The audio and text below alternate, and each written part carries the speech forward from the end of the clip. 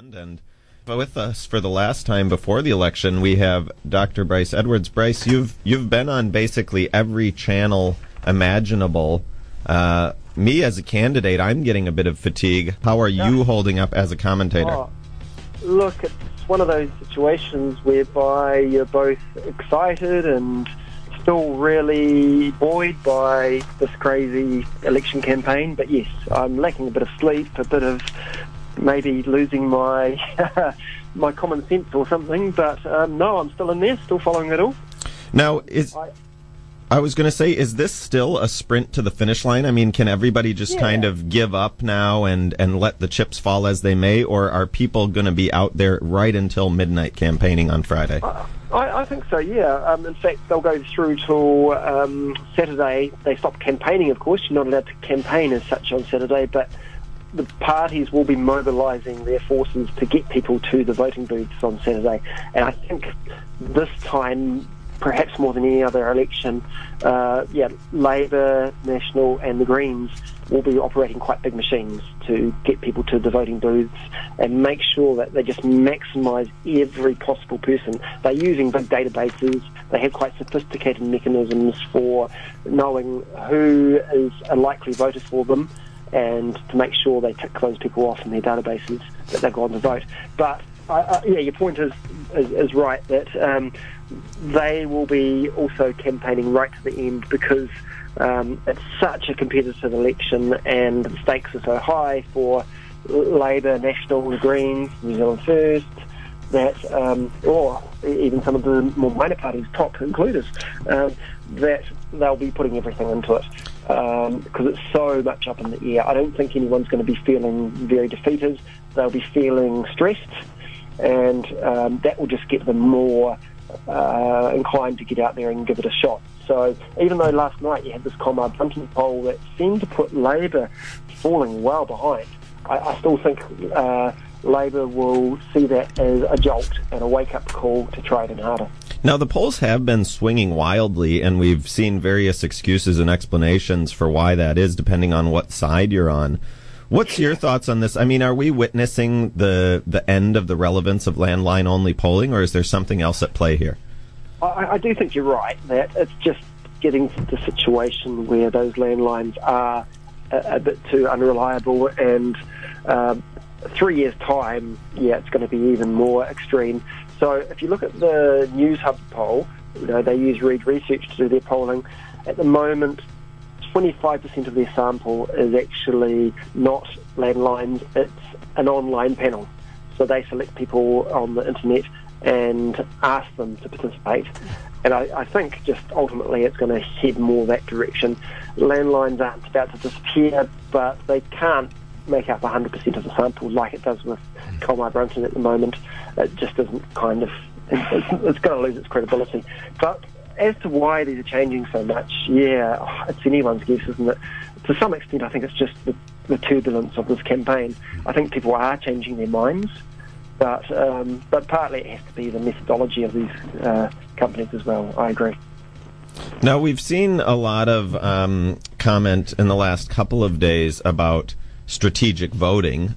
We talked about this on the segment last time, and there are a few just in the media in the last couple of days. We've seen quite a few teasers of small-scale polls conducted in individual electorates. That's not something I've been familiar with in the past. Robo-polling and push-polling. How much stock do you put in these, single electorate polls, or are there really ones to watch? And can we get reliable information out of them? Because it seems like when it comes to the national media, basically the only game in town is Auckland, Wellington, and maybe Christchurch. Or National and Labour only. But some of these regional seats are potentially in play?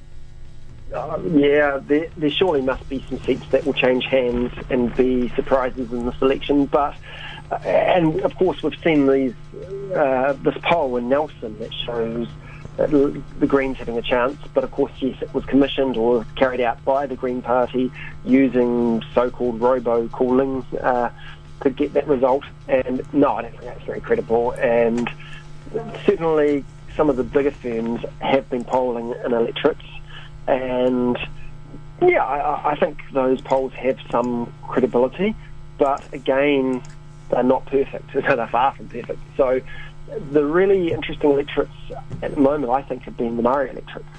And we've had Māori TV commission some polls there that have pretty much confirmed that the incumbents in some of those interesting seats seem to be ahead. So, for example, Wairiki, we've got Te Aroha Flavel. He seems to be quite comfortably going to win that after some speculation that Tamati Kofi might win that for Labour. But again, they're quite hard to poll those seats because it's a subset of the large demographic being the Māori electorates. So they're based on smaller numbers over a much longer period of time. But you have to remember that for most seats changing hands or being in play, it's not really going to make a big difference to the final result. It's really only a few key seats, such as the Māori Party seats. Maybe, yeah, if the Greens could win a seat and keep them above the 5% threshold, but I just don't think that's a happening thing. I'm just trying to think what other seats. Well, let's talk. Let's talk a little bit about Labour and the Maori Party, because the Maori Party's recently come out and said that they, if National alone needed them, they would turn them down. They've kind of indicated a stronger preference for Labour, trying to break away from the taint of having supported the National Party for a couple of terms. But then at the same time, Labour is cutthroat and basically going for the jugular and put some, tactical plays of not putting their Maori candidates on the list to kind of negate some of these strategic voting arguments on purpose. What is the deal with this love-hate relationship between Labour and the Maori Party? And, can Labour afford to kill them off, or can the Maori Party afford to keep kissing butt to someone who doesn't really help them? Yeah, I mean, I certainly just think that all political parties are ruthless. Oh, yes, they are. So, we should just get over this idea that any of them are looking after each other for any kind of nice, friendly purposes.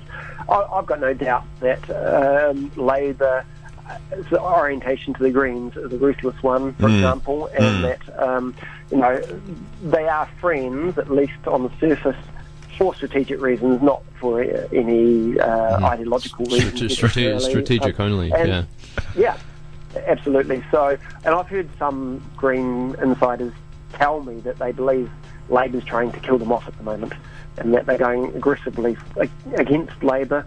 So, it just happens all over the place, and I think National is trying to kill, or at least reduce, the support of New Zealand First at the moment. That's been quite ruthless, and I think that's quite important for them, because it sort of suggests that they realise the chances of Winston Peters choosing National over Labour is quite slim if it comes down to Winston Peters being the kingmaker. And so they are not being friendly to Peters. They are just trying to kill him off. They're campaigning in all the provincial seats. They are putting out these kind of socially conservative policies around boot camps, anti-beneficiaries, Straight to really Winston. try and steal New Zealand First votes, and to reduce the chances of Peters being the kingmaker. So, likewise, Labour and the Maori Party, no, they will kill off the Maori Party if they can, but in the end, there's a good chance that they may need them, absolutely, and that the Maori Party's probably had the least scrutiny or media coverage in this campaign, but ironically, they might end up being the kingmakers. They might be the crucial party that could have 2 seats, maybe 3, and be enough to give a Labour Greens government a majority, or a National Party the majority. I mean, if that 46% that National got in the poll last night just needed another 2% more from the Maori Party, that could be what it takes. And so far, the Maori Party have just been entirely, I think, unreliable in telling us how they might choose which way to go with. And I think it needs more thought. And of course, some commentators are rubbing their hands with glee at the prospect of, north of 10% potential wasted vote if the worst case scenario happens for the Greens and or New Zealand First. And of course, then that redistribution would change the calculus, and 46 would be kind of enough on its own. And That's right. We were talking about this last night. It's been really interesting to follow, if you think of the trajectory of each campaign as kind of a line graph in terms of their momentum and the peaking of each campaign and timing that peak, especially when it comes to 2 weeks of early voting and early voting being so heavily emphasized. It's almost as if, you peak too early, then you're going to get some of the early voters, but a lot can happen, as we've seen with the Labour's U-turn on the tax working group in that time of early voting. And if you peak too late, well, everyone's already voted. And talk a little bit about that. Yeah, I think absolutely. And there's no doubt, I think, that Labour would have benefited from the election being held last Saturday. They have dropped down in the last few days, which is what we saw in the poll last night. I think POP would benefit from, I don't know, a few more months on the campaign trail at least. And I think it's too early for them to actually have any success on Saturday. But National just kind of has been fairly solid in maintaining their vote between 40 and 46%. But of course, Labour's been the line chart that just goes up and down, and has gone up mostly. Hey, well, thanks a lot for joining us, Bryce. Are you going to be on any of the major networks, or what are your plans for the night? Can we see you? Yeah, I'm joining the RNZ broadcast on Saturday night. So that's along with John Campbell and Guy and Espiner, and so we're doing that from Auckland. And who knows what it's going to be like, but remember they're going all dimensional, all multimedia. And they're out of the online. Auckland University studio, the RNZ sort of future television mashover, which would happen, that Labour was sort of proposing with a radio with pictures style. Good point, yes. So maybe it is like an early trial of that bold new future for RNZ being... I hear it's on all these different platforms, including being projected onto the moon. Well, I can't wait to see your silhouette up there, Bryce, when I look in the sky, and we'll all be watching very intently on Saturday, and thanks so much for providing us with this analysis all through the election. Oh, no doubt we'll talk again after Saturday. We will indeed. Okay. Thanks, Bryce. Good stuff. Fingers crossed. Cheers, guys. Cheers. Okay, see ya. That was Dr. Bryce Edwards. You're on Radio 191 FM Politics.